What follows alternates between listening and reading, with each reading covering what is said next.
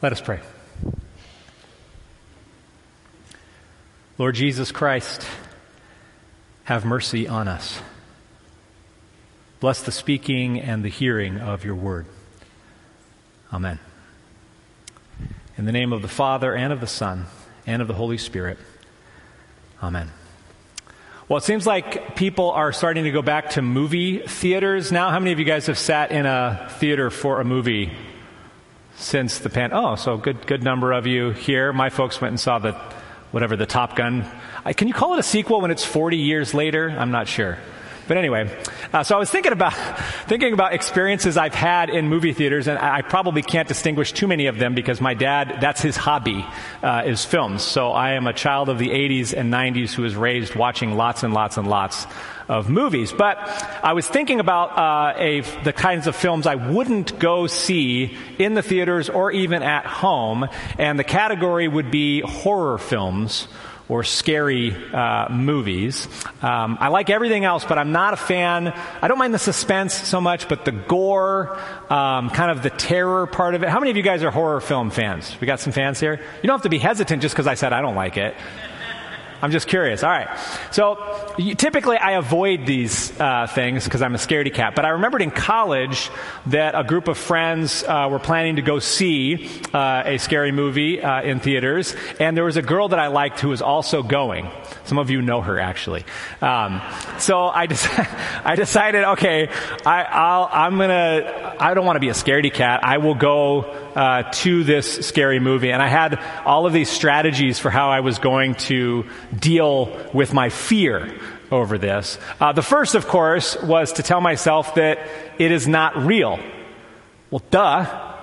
That's what we do with every film that we see, but you suspend your disbelief, and if it's done well, you find yourself afraid, you find yourself crying, you find yourself laughing along with a made-up story, right? So it draws you in. So do you think I was going to have much success in convincing myself that it's not a real thing and I shouldn't be afraid of it? I did not. Then I attempted to kind of do the grin and bear it approach. So I thought, maybe if I just tense up all of my muscles the whole time or something like this, then it won't get to me, right? I mean, I'll use physical armor or something, I don't know, to try and face this thing. Do you think that worked for me too? No, it did not. Then I tried to kind of rise above it, just kind of this self-actualization. I'm just going to float above this thing. None of this actually matters, and I can just be above this problem that I'm facing. Do you think that worked? No. Probably the more poignant question to you guys, because you're like, come on, Pastor Ryan, it's just a movie. These strategies we use no matter what we're afraid of in our lives. Maybe it's not a film for you. Maybe it is a relationship or a conflict that you're having with somebody and you're afraid of facing them. Maybe it's a health scare that's happening. There's no way for you to get over these things, right, in the same way. Now, whatever I tried to do, I was not prepared to face or overcome my fears in the movie. But there was also one other thing I was not prepared for. There was a blessed surprise to me in the midst of this movie-going experience. And it came in the form of one of this acquaintance of mine who was with this whole pack of people that came to the movie. And he is one of these guys who likes to talk to the movie screen. Do you know these people? Maybe you're one of them. And so what he was doing the entire time through the film was shouting and giving advice to the characters. Don't go in there! Watch out! And then, something scary would happen. Maybe the rest of us would gasp. He would, no! And that's exactly what happened to me. What you guys just experienced there. His external word, and I want you to keep that term in the back of your heads here. This is a great insight in God's word and in our theology. But this external word from outside of myself came into my experience of fear and what I was trying to do to control it, and drew me out of myself completely, to the point where when I think of that movie, there is not even an ounce of fear in my thinking about it. There's just laughter. He basically defanged the experience for me by his presence and by his talking and his shouting in the midst of it. Now, when in your life have you felt fearless? And I mean to separate those words. I don't just mean the word fearless. I mean fearless. When have you felt fearless in your life? I'll give you a few examples, and you could probably relate to them and maybe even think of some others on your own. Last summer, I was blessed by my college friends that I had not seen in a while, celebrating a milestone birthday for me. They surprised me. My wife set this up. They surprised me, came in from around the country, because, everyone lives everywhere now. So they came in, and we went up north to Lutsen and spent a weekend together.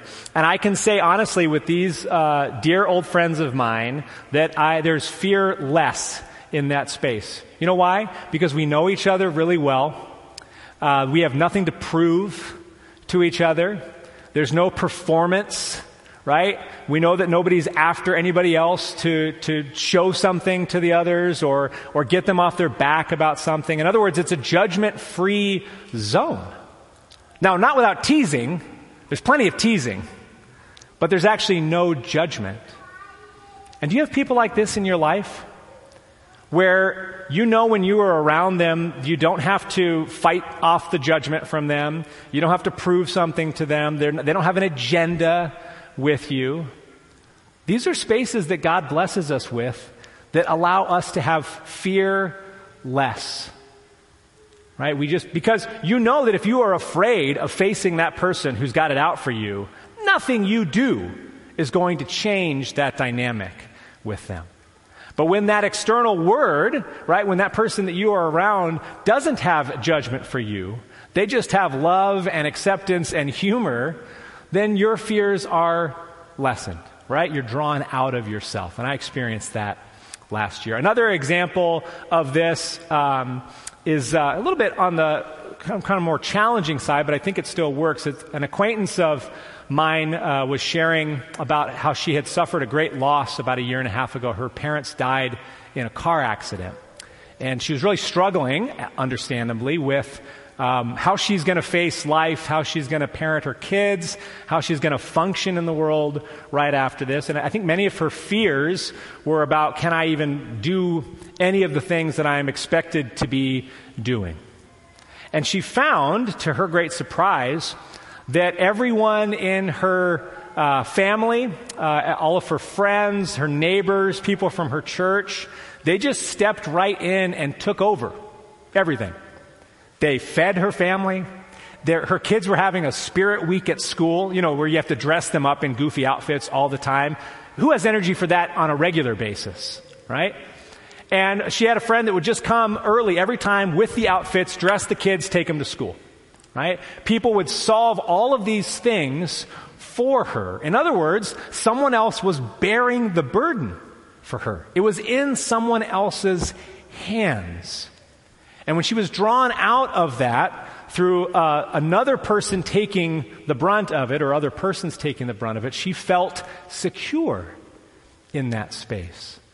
Somebody else has got this for me. That is another space where we can feel fear less. And hopefully you have been blessed at some point or another in your life, or will be, by someone else taking over for you in a time of distress. We know that God does this for us all the time. A third example for you, where you might fear less. A good friend of mine is a Florida man. I just like to call him that. That's a joke. Because Florida men have bad reputations. You can look it up. Don't ask me to explain it now. But anyway, he's from Florida. He lives in Florida.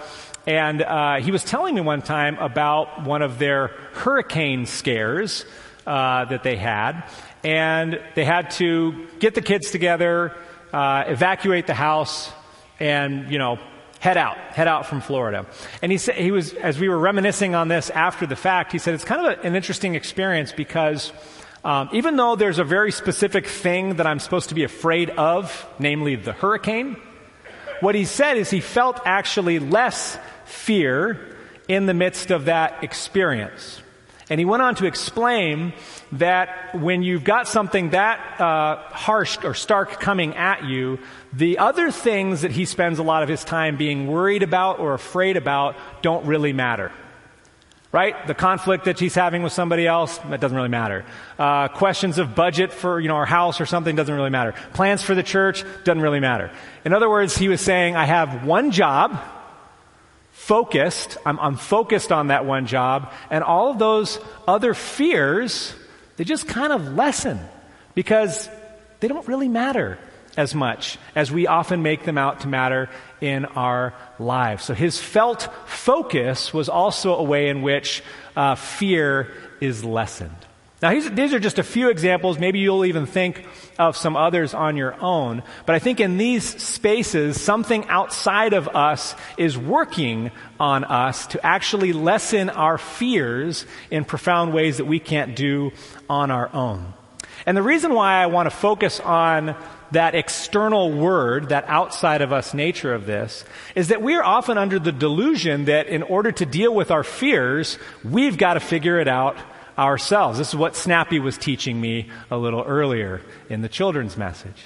Because we tend to think that facing our fears or overcoming our fears is something that happens from within. And in fact, it's taught just like across the board, across cultures. It doesn't really matter. I'm not picking on us specifically, but this is just kind of our human nature. We think that we look within in order to solve the problems that we have.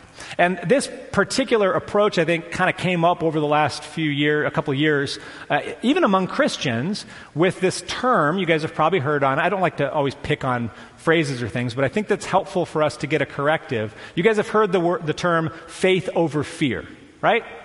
Faith over fear. It's not a helpful way to think. And the reason is, there's a couple of reasons. One, first of all, John, in his epistles, does not counter faith and fear. He actually counters fear with love, which is a very different thing, right? If I'm afraid of someone or something, John says the love of God is actually the counter to that fear. The other problem with faith over fear, as you've probably undoubtedly found in your own life and experience, is what happens if you can't get a hold on your fears? What does that say about your faith? You start to wonder, well, am I really being faithful enough? Is my faith strong enough? Right? Do I believe? And so this becomes a place of measurement, dangerous measurement for God's people, and a place for judgment of others, right? Because if they're still afraid in these spaces, there might be something wrong with their faith. And so we see time and again through God's Word that this is not a power from within us. It's actually a power from the outside. It is an external word to us. And you see that in the scripture reading that we heard. Eventually I'd get to the Bible with you guys this morning. But we see this with Jesus and the disciples. Pat mentioned this right before the baptism. At Pentecost, right, God has to do a new thing because time and again God's people were afraid. So in John's reading that we just heard a few moments ago, Jesus finds the disciples. This is after the resurrection. Now, obviously, they haven't seen all the things that they can see because what's happened so far is Mary Magdalene has encountered Jesus and been told to tell the disciples, I'm alive. So she tells them. Do they believe her? No. And then Peter and James and John run to the tomb and they find that it's empty and they're kind of scratching their heads. So when we get to the part that we read today, Jesus finds the disciples are locked away in a room for fear.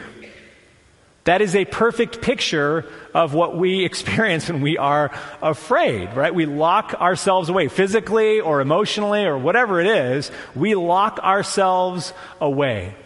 And Jesus encounters them afraid. Now, they have a lot of reason to be afraid. John says they're afraid of the Jewish leaders because they're probably emboldened by their victory over Jesus, right? They're probably also afraid of the Roman authorities because they're the ones who have the power to kill. And if Jesus, powerful though he is, was crucified, what's going to happen to us? Do you think they might also be afraid of Jesus? Seems kind of strange to think that way, but what was the last thing they did for him? They denied him. They abandoned him. And now you've heard he's alive.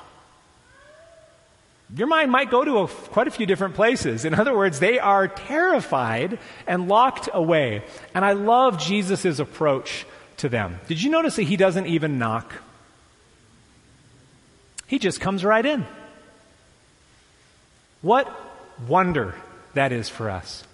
That Jesus doesn't even knock. He doesn't ask our permission. He doesn't ask us to figure out our fears first. He just walks right in to their midst. And the first word out of his mouth is peace. Peace. And the very next thing out of his mouth is a gift to them. If you forgive the sins of any, they are forgiven. Now think about that for just a second. If I were Jesus and my disciples had failed me that horribly, I would put them on a 12-week discipleship plan to get them ready for this. He does not. He does not do that. In the very same breath where he is forgiving them, where he is bringing peace, he says, now you are equipped to go forgive the sins of others. That's what you're equipped with by virtue of your baptisms, by the way. To go forgive the sins of others in Jesus' name. This is your superpower, if you're wondering if you have one. Right? This is what Jesus does for the disciples. He turns their fear into peace, and then he empowers them to share that peace with others. And Jesus doesn't stop there. He brings his peace, but he also brings his presence. Because it turns out that Thomas was not with the rest of the disciples at that time. Jesus leaves for a bit. I don't know what he's doing between these weeks. You notice this in the scripture reading, we get 2 separate weeks apart of things condensed into this space. And we're not told what Jesus is up to. But anyway, he's gone. When he comes back, where does he find the disciples? They're locked away again and they're afraid. That's true for you and me. I mean, our life is simultaneously as sinners and saints before God. And so we can know that we have the peace of Christ, and we can still need him to tell it to us again and again. And so he comes into their midst, and he encounters them afraid again, and he encounters Thomas, who last time Thomas was blustering when he talked to the disciples. Unless I see it myself, unless I can put my fingers in there, right, and I get to see myself, I'm not going to believe any of this stuff. Now, when someone gives me an ultimatum, I usually want to react negatively to that space. Does Jesus? No. He completely accommodates Thomas, which I find mind-blowing. Jesus does not come in and reprimand Thomas for his demands. He says, here you go. Put your hand right there. See my hands. See my feet. What do you need, Thomas? Now, despite beautiful artwork that shows, if you look at some classic art, you'll see like Thomas sticking his hand in there. John doesn't tell us that.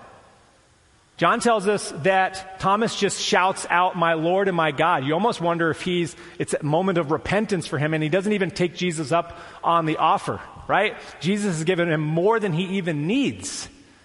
My point is that Jesus keeps bringing his presence to his fearful disciples. And he keeps doing the same for you and me. Every time we open up his word, every time we hear from each other as brothers and sisters in Christ, every time that we gather to worship and learn about him, Jesus' presence is with us to overcome our fears.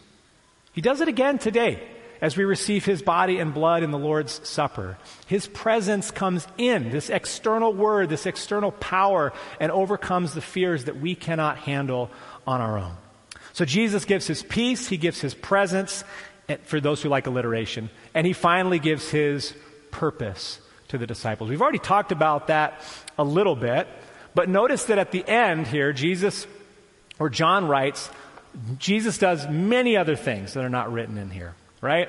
But these are written so that you might believe, and that by believing you might have life in his name. Like my friend getting his family out of the path of the hurricane, Jesus gives the disciples one job, one focus, one purpose. And it's not the way we do purpose, because sometimes we'll have a purpose in our lives, and then if we fail at that, then we'll come up with another purpose in our lives. I mean, I think of the Olympic athlete who spent, their whole life building up to that moment, and whether they win or lose, after the event, well, now what am I? Right? Well, now what do I do?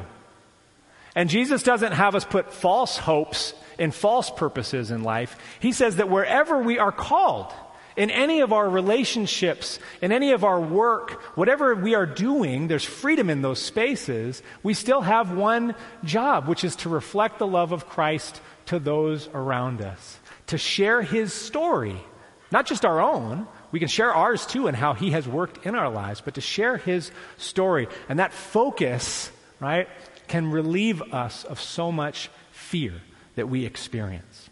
So when you are afraid, you don't need to look within or develop better strategies for handling it, because Jesus is risen.